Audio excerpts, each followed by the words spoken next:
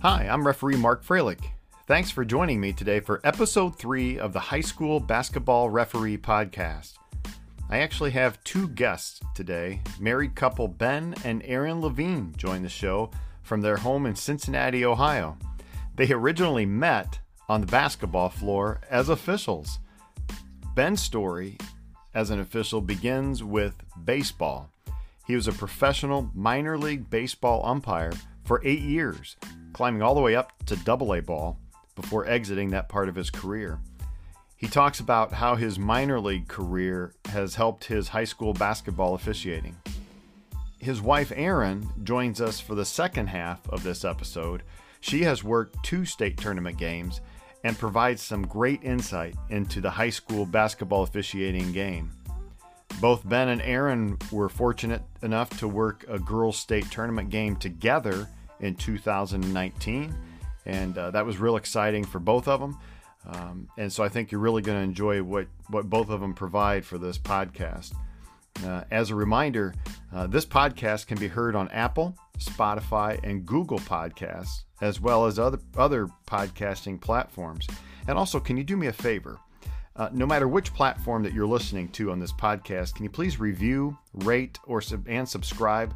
If you'd like to support the podcast financially, you can do so at anchor.fm /Mark-Froelich, and it's Mark dash, and that's Froelich.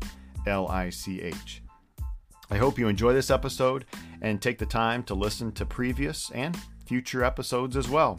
Enjoy.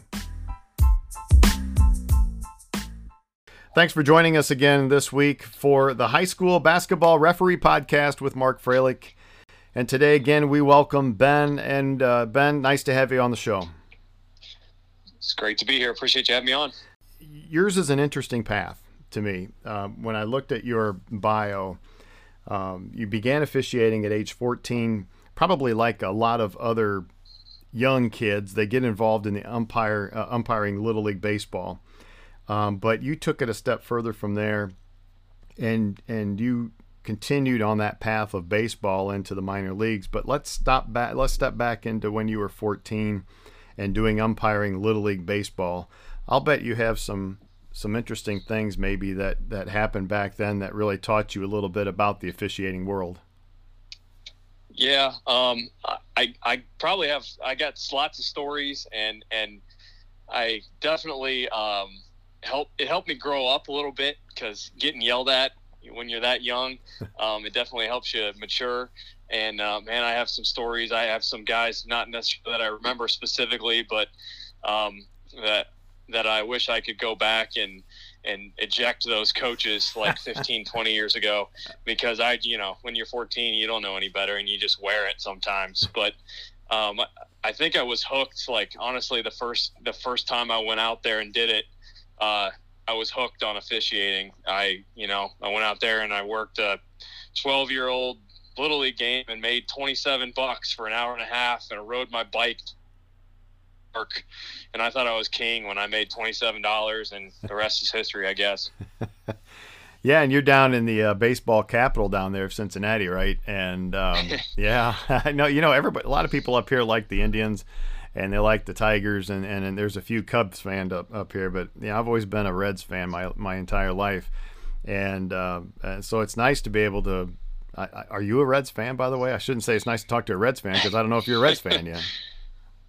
I follow the Reds. I do. Being in the minor leagues for so long, that you kind of get gets brainwashed out of your head. And I've certainly had a couple run-ins with guys that are now on the big league roster for the Reds. That I see that guy pop on TV, and I say, hey, I don't really like him. My wife makes fun of me because I spend more time watching the umpires and talking about the guys I don't like than I do actually watching games on TV. Well, that brings us to the next step is that your baseball career in umpiring really took off, and you ended up in the minor leagues.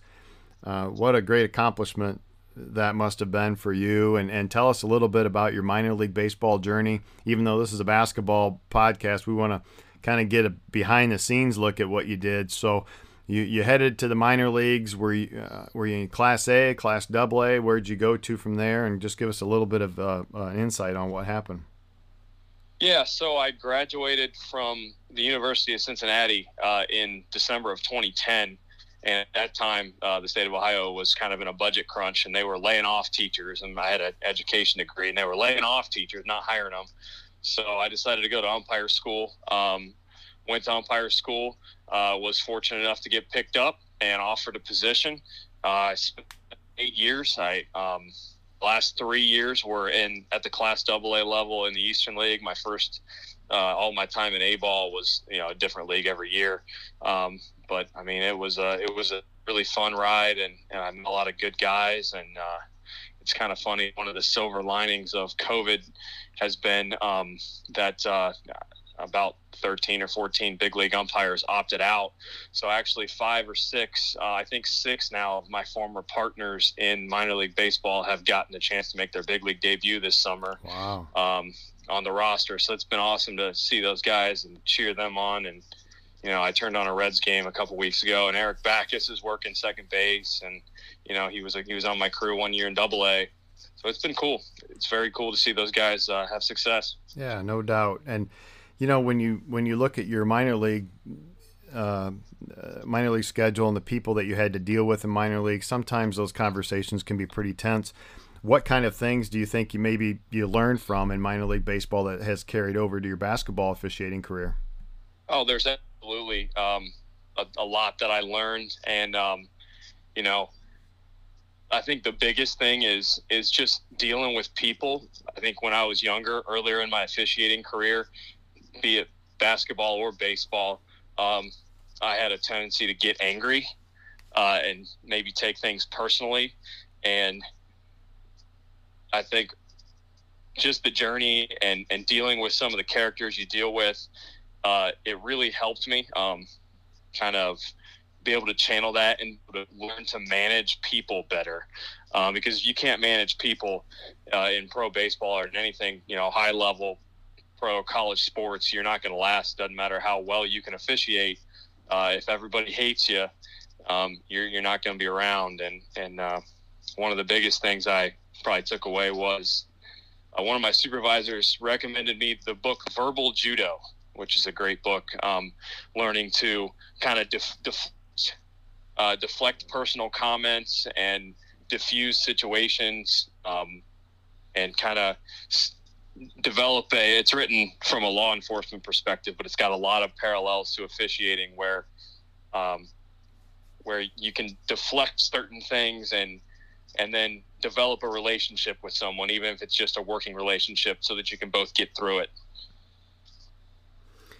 Well, that sounds like that was very, very valuable, and that's a lesson, really, I think, for a lot of officials that they can take into game, whether they're new or whether they're experienced officials. That not taking comments personally really is a big deal in officiating, isn't it? It is, and there's obviously some things that cross the line, and then you deal with it, mm-hmm. and you put your warning out there. You deal with it if you need to deal with it with whatever the sport happens to, technical foul, ejection, warning, penalty flag, blah, blah, blah. But you really have to develop, I hate saying a thick skin because it's not a thick skin, but you got to, when they cross the line, they cross the line. But until then, you got to try to just develop that working relationship. Yep. And that's very critical. We talk about in your career beginning here, you probably ran with some very influential officials. And as you look back, you started officiating at the University of Cincinnati in intramural basketball when you were a freshman. And I'm sure you've learned a lot in that intramural ball and dealing with and managing the game and dealing with the players. I worked YMCA basketball right when I first started getting into varsity. A buddy of mine took me over to that and had me work it. And boy, I learned a lot about dealing with people at that time. So, but we all do that when we work leagues like this. But what kind of official has been influential to you along your journey? I think from a basketball perspective, I have been very fortunate to be mentored by 3 or 4 guys around this area, Southwest Ohio area, that have kind of they saw something in me back when I was a 23, 24-year-old, when maybe even younger than that, maybe 19, 20, just starting officiating at the high school level, and they saw me work a freshman or JV game, and they saw something in me that made them want to help me, and those guys have helped me so much. A couple guys around here, Matt Velton, I got to mention Kevin Larson, guys like that are veterans, have worked at the college level in years past, and those guys have taught me so much. And just if I could give any advice to younger guys, it's just listen to what guys are saying, because it's invaluable. Yeah, it really is. And we had previous conversations with my first guest, Dr. Denny Morris, and also Tim Gebhardt, who was on last week. And we always talked about how important that is to be a mentor to other officials, especially when you're first coming up. Do you remember your first varsity game? I got to say, I don't know if I do. Really? I'm trying to think. I remember my first varsity baseball game, but I don't know if I necessarily remember my first varsity basketball game, because I think it all just kind of happened where one year I was working JV and I was, calling all the assigners and emailing them, hey, staying hungry. Hey, I'd like the chance to move up. And then one year, all of a sudden I went from nothing to, I got 20 or 25 or 30 games the next year. And I don't know. I think it's tough to say, but I honestly don't. Well, one game I'm sure you remember is state in 2019. I do. Where you worked in Columbus, and tell me a little bit about that game and some of the things that you might have learned. Cool experience. It ended up being a really, really great game, which always makes it more fun. I think it ended up being maybe a 4 or 5 point game. Kind of went back and forth the whole way. It was a girls Division II semifinal, I believe. I enjoyed it. Had a lot of fun. Had some interesting situations a couple times that that we got right, so that was good. And had some things to learn from, had some things to receive feedback from, and that was great. And I got to work that game with my wife, who's also an official. Interestingly enough, people think we met teaching because we're both teachers, but we actually met officiating high school basketball. And people always laugh. They don't believe that, but it's true. Well, that was going to be one of the questions that I was heading toward, but let's go ahead and talk about that before we get into the first quarter. Let's talk about both of you and how you met on the basketball floor. Yeah, I mean, we just known each other for. She tells the story a lot better. She always says, "Oh yeah, we just knew each other for forever," and we always worked, being that we live in the same area, and just kind of across, not even across town, and we had crossed paths a lot of times and worked together. But one year, I think it would have been like December 2014 into like January, February of 2015. We worked, I swear, like for like 4 or 5 different assigners. We must have worked a game or 2 a week together, including on Sundays and doing like the little kid stuff, like the 4th grade games at 3 p.m. on a Sunday. And so we saw a lot of each other, and we started dating, and I got the courage to ask her out, which would have been pretty embarrassing if she would have said no, because been in town, but it worked out. So we got married in 2016 in the fall, and we now have a 1.5-year-old kiddo. Wow, that's great. No doubt a future official, right? Yeah, definitely. The question I'm sure you're asked quite a bit, and I don't know if you're going to answer this or not. Who's the better official? I don't think I can answer that on the air without getting I mean, who knows if she'll listen to this or not. So maybe I won't get in trouble, but I won't answer it on the air. Well, that's she's got more state Final Fours than I've got. So she's got me there. Okay. So let's move from the pregame on to the first quarter, and let's talk a little bit about coaches and helping out other officials, how we can help out other officials when they have to deal with any coaches throughout the game. Let me ask you this. How do you maintain your professionalism when a coach is in your face, and how do you remain calm? And I know, again, we talked a little bit about this with your minor league baseball career. Are those principles still involved in this? Yeah. I mean, I think one of the biggest things is you got to, when somebody crosses the line, they cross the line, and when they don't, they don't. But you got to keep in mind that that coach may have, even though you got the call right, that coach may have just a reason to be angry, because it just might be a big juncture in the game or something. I think going into it with that mindset, and just being professional above all. Like, I mean, I got that drilled into my head when I was in the minor leagues, is that you're always on camera. There's radio, microphones, the game's being webcast on the internet. You're always on camera, so you never want to do anything that's unprofessional. You develop a really good poker face, and I think also keeping it short with explanations will help out a ton.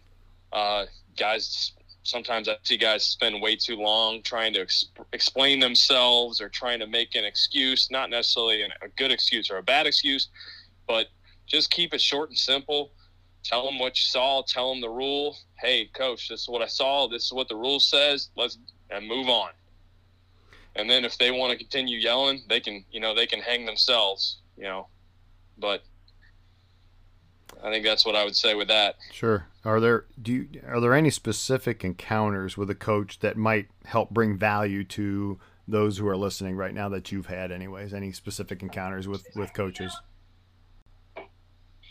I'm blanking on maybe details or like a name or a location, but there's been 2 or 3 or 4 times in my career where somebody was just going ballistic about something, and because you're able to be an active listener and kind of empathize with them. Hey, look, I know you're angry. I know you're upset. I get it. It's a big call in the game, but it is what it is. Like, this is what the rule says. Just that ability to empathize with their situation a little bit, even though you are convinced that you're right, is key to that. That's the end of the first quarter. So let's head on over to the second quarter and talk a little bit about the players and how we can work along with the players, dealing with communication. So what can you say about working with the players? What's helped you the most in your officiating? I would say communicate with them. Communicate a ton, and don't be afraid to listen. Don't be afraid to talk to them. Don't even be afraid if they kind of come at you a little bit, to just engage them in dialogue. Because sometimes, just like the coaches, the players can be hot about something just because it's a big juncture in the game. And I've heard, especially at the high school basketball level, a couple times they'll say, well, an official will say, I'll listen to a coach a little bit if a coach is wearing me out, but I'm not going to take it from a kid. I'm not going to take it from a high school kid, or I'm not going to take it from a college kid or whatever. They're a kid. They don't need to say anything to me.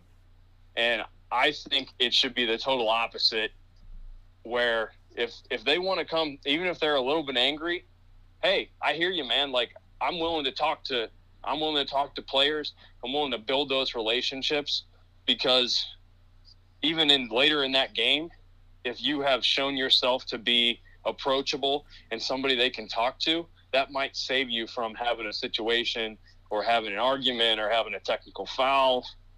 Obviously, during my baseball career, a lot of the way up, I saw a lot of the same guys because I'm an East Coast, Eastern guy. So I worked a lot of leagues. I was placed geographically where several teams I saw almost my whole career. And if you develop those relationships, you call a player by name. It's a lot easier to learn players' names in baseball because they announce them on the speaker and they put the names on the scoreboard.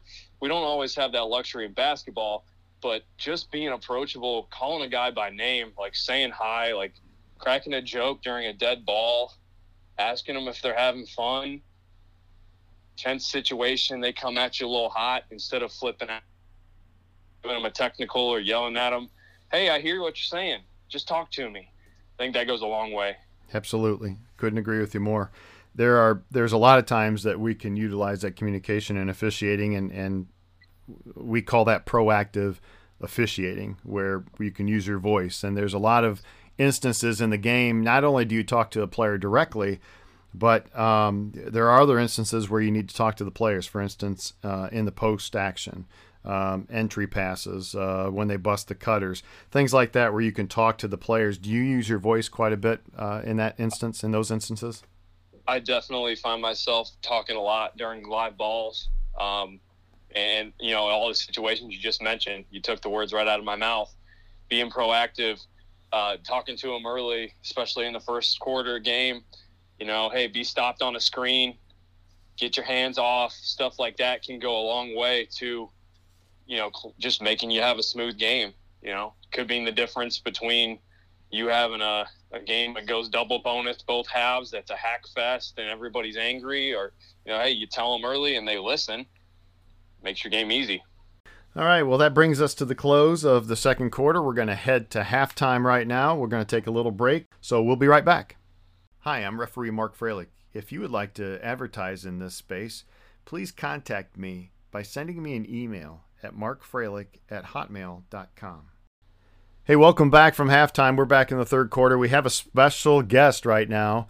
Ben talked a little bit about how he and his wife officiated the state tournament in 2019, and she just obviously happens to be around the house. So, Erin, I want to welcome you to the High School Basketball Referee Podcast. Thank you. We talked a little bit in the first half, about officiating and a variety of different things. I'm not going to ask you who you think the better official is, because Ben wouldn't answer that either. So, but so for both of you, and the rest of these questions, really both of you can kind of answer these. But in talking with other officials, maybe before a game, we know that communication with fellow officials really can help the crew dynamics. So what do you do? We have the pregame. We always talk about what we're going to do in a game, but what do you do during the game to improve the crew dynamics? Well, it all depends on who your crew is. If you're working with people that you have worked with and that you're really comfortable with, I feel like during the game, you just give each other looks, and you know what you're thinking, or you give each other a signal that goes, okay, that's a good call. Or as you're coming to the, as you're transitioning or switching, you go, nice call, or thanks for getting that. I think it's tougher when you're working with people that you don't really see eye to eye with.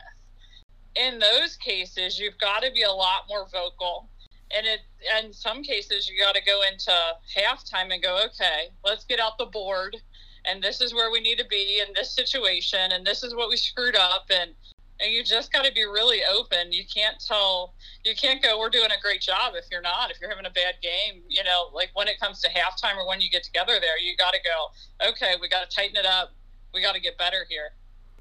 Yeah, it can be tough to have those kind of conversations too. Like, we've all got relationships. If you've been doing this for a while, we've all got people that we know well, and that we have, you've forged some great friendships, and you trust people that you've worked with a lot. And sometimes it can be awkward to talk, to have those conversations and be honest with somebody you may not know, because you don't want to step on their toes and you don't want to offend them. But for the sake of the game, you got to almost kind of use people skills. You don't want to offend anybody and just go in there but sometimes those tough conversations are, hey guys, we need to shape this up. Like, we got to change the way we're calling the game. Like, I think especially like when you get a timeout, or when you get a break, a quarter break, a halftime, obviously talking about how the game has gone. Hey, we need to start matching our block charge calls a little bit better. What did you have on this? Asking asking your partners for feedback is so important, because sometimes you can get in your little bubble and you don't really realize maybe your partners are seeing stuff that you're not seeing from a different angle. You didn't even realize you had a bad look at it. And then your partners can give you some good feedback and say, hey, are you sure about that? I looked like this and you called that. And, you got to have those conversations, even though they're tough to have sometimes.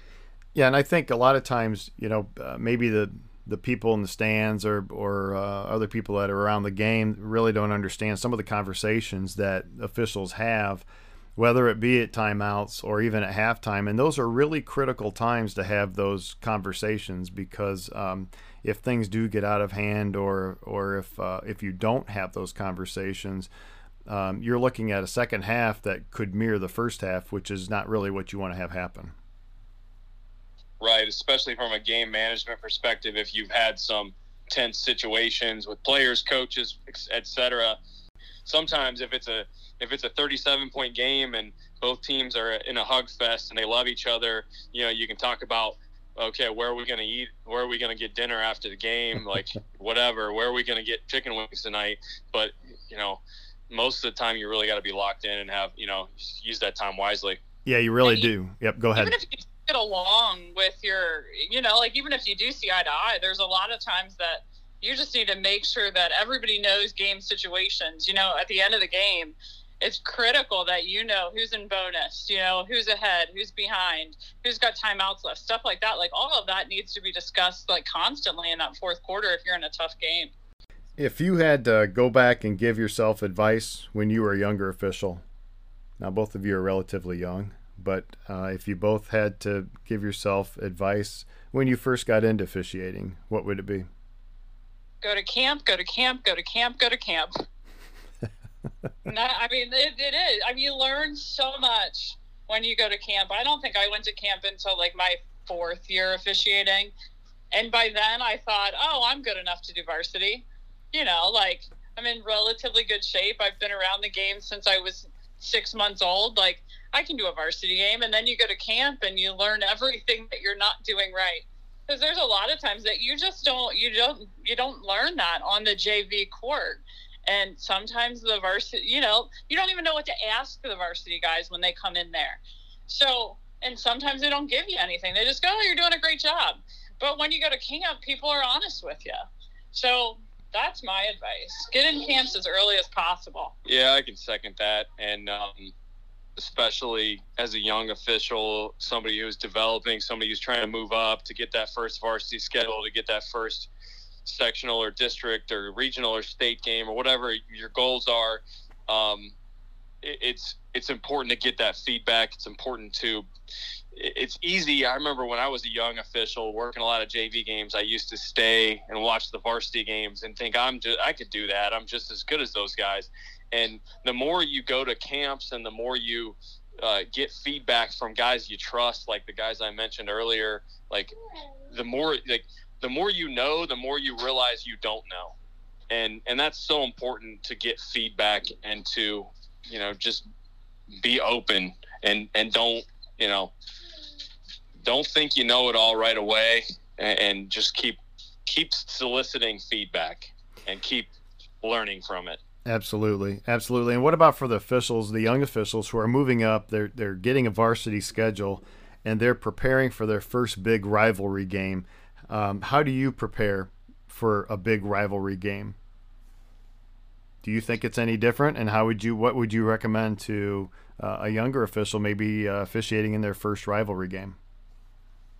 I think the biggest thing, you're not gonna. It's just another game as far as what you're gonna call, and you can't treat it any differently just because it might be two rival schools. You're not gonna call less fouls. I never believe in, this is the way this conference plays the game. These two teams are rivals. We're gonna let them get away with a little bit more. We're gonna let the kids play. Let them play is the worst. It's one of the most detestable phrases, I think, in officiating. The kids decide the game based on what they do. If they foul, they foul. If they break the rules, then we enforce the rules. But I think the biggest thing if you got rival schools, it's going to be tense. Is knowing the game management aspect of it. Is that if something happens, unsporting behavior, players talking, you got to deal with it early. You got to monitor your off-ball officiating. You got to monitor your dead ball officiating. And you got to know that probably the coaches are going to be a little bit more wound up because they want to win it. This is, it means a little bit more to them when they're playing a rival school. So the coaches are probably going to be a little on edge. So I talked a little earlier about, kind of empathizing with them. Obviously, they cross the line. But if they come unglued, just moderately or whatever, and they're just pumped up because it's a big situation, or if it's just early and they drank a couple too many cups of coffee and it's the first quarter and they kind of yell like, hey, come on, man, like just talk to him, like, be relatable to them, talk to them until they prove that they're not going to talk to you tonight. If they're really going to ride you and they're going to be jerks about it, then now they've drawn the line. You give your warnings, you do what you got to do, but you got to realize that everybody, players, coaches, fans, everybody in that gym, except for the 3 people that are wearing stripes, are probably going to be a little bit more turned up for that game. Yeah, in any big game you have to make sure that you have a great pregame. You have to make sure that you guys are on the same page from the beginning, and then you communicate through the entire game. I think that's key to having a good game as a crew. What's the scariest thing that ever happened to either of you on a court? Maybe on the court, maybe off the court, with either a fan or player interaction or a coach or anything like that? I got elbowed in the nose when I was young and doing a varsity game at a school that only used 2-man. So they weren't a sanctioned high school, but it was a varsity game, so I took it. And it was 2 charter schools. And the fans were rough and the game was rough, and 2 moms started fighting in the stands. Well, I'm 6 foot, so I think I can keep these kids on the court. And the girl at the foul line tried to get to her mom, and I stood in her way, and she did a swim move and elbowed me right in the face. And then all hell breaks loose on the court. And this was a girls' game. It was crazy. So how'd that end? Well, I think we were in the 3rd or 4th quarter, and we called the game at that point. At that point, the cops came to separate the kids or separate the parents, and it was over. We were done. Wow. We called it. Wow. Yeah. Ben, it's the only game I've ever stopped early. Ben, can you top that one? No, I've never been physically assaulted. I've been hit with a baseball many times and had lots of pain. And the only thing I've got from a basketball perspective is a couple. Unfortunately, I can say a couple. There's been 2 separate occasions where after a basketball game at the high school level, I have had to, literally we had to barricade ourselves in the locker room and lock the door. And we had to have one time, it was Cincinnati police. There were 2 officers that were the security details on duty. The 2 officers escorted us out. And another time, I believe it was Butler County Sheriff's Department had to escort us out because we had a small mob of angry losing team fans that were waiting for us, that wanted a piece of us. Wow. And it was going to be about 35 against 3. So thank goodness that, that Cincinnati Police Department and the Butler County Sheriff were there and there to, protect us. Here's an interesting one. I had heard this on another show, but what is the best advice you ever received from a coach? Be approachable. I feel like sometimes there are people, and I feel like women and especially coaches don't find approachable. And I have no idea why that is. But I feel like my biggest downfall for a long time was being able to talk to coaches. And I feel like being the only woman on the court has something to do with that, because the guys on my crew had no problem talking to coaches, but I didn't. And one coach, when we were talking after the game, said, "Hey, you need to be more approachable." I said, "Okay, like, it's good. It's good feedback." So I think that was the best advice I'd ever gotten from a coach. Yeah. Anything, Ben? I shouldn't answer the question because I've been cussed at so many times by minor league managers that I just, I'm sure there's been some along the way, but honestly, most of the good advice I've gotten is from mentors. So that's the end of the fourth quarter, and now we're going to move on to post game. And there's only one question in the post game, and some of the best parts, and we talk about this on our previous podcast. Some of the best parts of officiating is that brother and sisterhood. A lot of times it's the drive to the games, it's the post game afterwards, wherever we decide to go after the game. Maybe it's the drive home that can be a favorite part. So would you guys agree with that that's some of the best parts of the game, and any stories that you want to share that you can share? Oh, absolutely. We got lots of them. I started working over in we're in Cincinnati, so right. We're right on the river.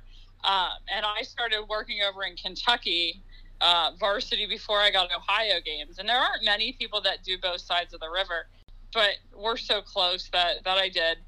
And I started to move up. I moved up in Kentucky first and then started to get Ohio games. Well, I'm from Ohio, went to school in Ohio. So a state game in Ohio has always been my goal. But I still am over in Kentucky and probably do 10 games over there a year because they go to Applebee's after every Friday night game, and they do girls' Friday night games over there. So, you do a Friday night game over there and then go to Applebee's and hang out with, people that you've known forever and tell war stories. It's always a good time. So I feel like I'm still an official in Kentucky because Applebee's exists. And you'll be getting your gift card from Applebee's right after this. Yeah, well, you need to get a sponsorship deal for the podcast. We're going to go to commercial break now. Buy Applebee's, 2-for-1 appetizers after PM. Yeah, I mean, I can say that I've developed some great friendships over the years. I'm fortunate to have two guys that are also kind of in their 30s. I think one of them just turned 40 this year. So we went to his birthday party. Like, that just goes to show you how, how you develop such great friendships. But we kind of all latched on together because we're guys that we trust each other. And I think on a typical Friday night, unless I'm at Talawanda and one of them's at Batavia and one of them's at like Lebanon, which no one outside of Southwest Ohio will know. But unless you're like on opposite corners of the world, like, we pretty much try to get together, on Friday nights. And there's one or two leagues around the area that have actually allowed us to work as a crew, which is awesome. And it's so much fun. Working the games is great, and going off the court and, just knowing that you gave it everything you got, and you gave it, you did right by the game is great. And then, like, the kicker on top of it is that you get to spend time with people that you trust and people that are going to be lifelong friends. I mean, those really are. Sometimes I've driven up to, I've gone up north up to like almost the Northwest District. Sometimes on a Saturday, a veteran guy will take two of us younger guys and say, "Hey, let's go drive up. I know an assigner in XYZ county," and we'll ride up there for an hour and 20 or hour and 30-minute drive, and the 3 hours in the car is probably one of the most fun parts of the whole day. And then every now and then you marry one of them. So now we just finished our post game. We go into a little bit of fun. We have, officials have to make quick decisions all the time. So we're going to do a little bit of a lighthearted 5 quick decisions section. And this is how we're going to end the podcast today. So hopefully you're prepared. If not, that's even better. So question 1, best food you ever had at a basketball facility. Now that could be some things like a lot of times we get fed at games. So that could either be that or maybe concession stand food. Best food you've ever had at a basketball facility. It's always got to be nachos. Never go wrong with that. Yeah, I mean, other than just concession stand stuff, there's some schools that'll get you a pizza or bring you a couple hot dogs, but a couple of the schools in our district, they'll have like a hospitality room if they host a sectional tournament or whatever. And, Tournament last year at Chick-fil-A. Yeah, we did, Chick-fil-A last year at a regional game. Like, I don't know, like there's Skyline Dip, everyone outside the 270 loop has no idea. Maybe some Dayton people do, but some Cincinnati chili dip has been in a crock pot at a couple hospitality rooms. So that's pretty good. But a lot of places, we're just grateful to have a pizza after the game. We appreciate the schools doing that. Sure.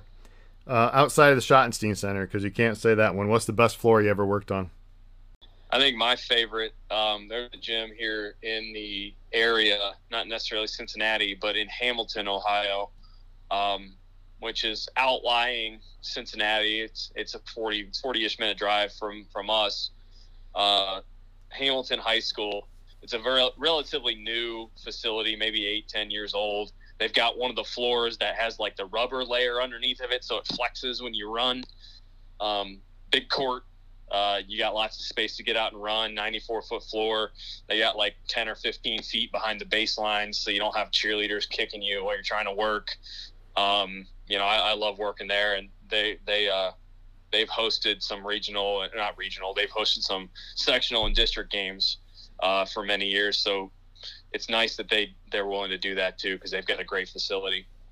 Mine's a really dumb one. My favorite court to work out in Ohio or Cincinnati area is at McNick High School, because when I was in high school, I always had really good games on that court. So I feel like I love that gym just because I always played really well there. So I think I officiate really well there. How about the toughest floor you've ever worked on? I think Schottenstein has to be the toughest floor I've ever worked on. It's so big, and then it's hard. It was hard to find the scoreboard there, because obviously there's the jumbotron right above you, and the scoreboard is in the top deck, like below the top deck. LED board. Yeah, and like the LED board. So it's hard to find the fouls and hard to find the timeouts and hard to find how much the score. I guess the time was on the shot clock, but I feel like that was really hard to work because it was so different than anything that I've been used to. Sure. Yeah, I agree with that. Like, I've been fortunate enough to work on a couple of those floors. They play those higher level games, those regional and state games a lot of times at the college arenas, and it is different trying to get used to locating your game info, and that can be big, because we talked about communication and knowing game situations earlier in the podcast. But I think the hardest ones are when you get a packed Friday night and there's no room to work. And I hate working when there's not a lot of room to work. Like on the side, some places you go, it's an older gym, you got nothing on the sidelines, so the coaches are on the court. They literally have nowhere to stand. Like, they stand up and they're on the court. Sometimes you got either stands or a wall that's 5 feet behind the baseline. One of them I can definitely say I don't miss is the old Glen Estee High School on the east side of Cincinnati. From the baseline to the wall, there was about 4 feet. So you'd get kicked by cheerleaders about 10 times a game if you were working there. And that they consolidated the school district and built a beautiful new facility about 3 years ago, I think. Mm-hmm. But I don't think any officials are going to miss working at Glen Estee, because that place was it was a shoebox. What about the funniest thing a player or a coach ever said to you?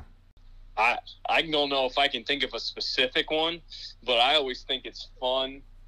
Not necessarily to make fun of them or anything, but I think it's fun. I think it's funny and it's lighthearted when the coach complains about how bad their own team is playing. That's like, it's like, I talked earlier about being approachable and being, being able to relate to people and being able to empathize. And sometimes they make comments where they're not always yelling at us. Some of the good guys out there are, they're lighthearted, and they'll make a comment. I can't believe that that this guy did, that this player just did this. Can you believe, like, can you tell my players how to play better? Because they won't listen to me. Like, it's fun, and I've got a couple stories from baseball days that are not appropriate for the air that several managers have come out and got ejected because their team was playing so bad that they basically said, I can't watch this anymore, so I'm going to yell at you for 45 seconds and then get thrown out. Stuff like that is what I get a kick out of the most. What's the funniest thing that you've ever been told by a fan? I think the funniest is when the students from the two schools start to get into each other a little bit and, razz each other. If you've got a good crowd on both sides and the students start chanting at each other, they're like, hey, they're not chanting at us. It's fun, and I'm laughing at them, and they're not yelling at us. They're yelling at the students on the other side of the court, and then those kids are yelling back at those kids, and you can just enjoy it. Although I was really proud of myself the first time I had a cheering section yell, take her whistle. I felt accomplished.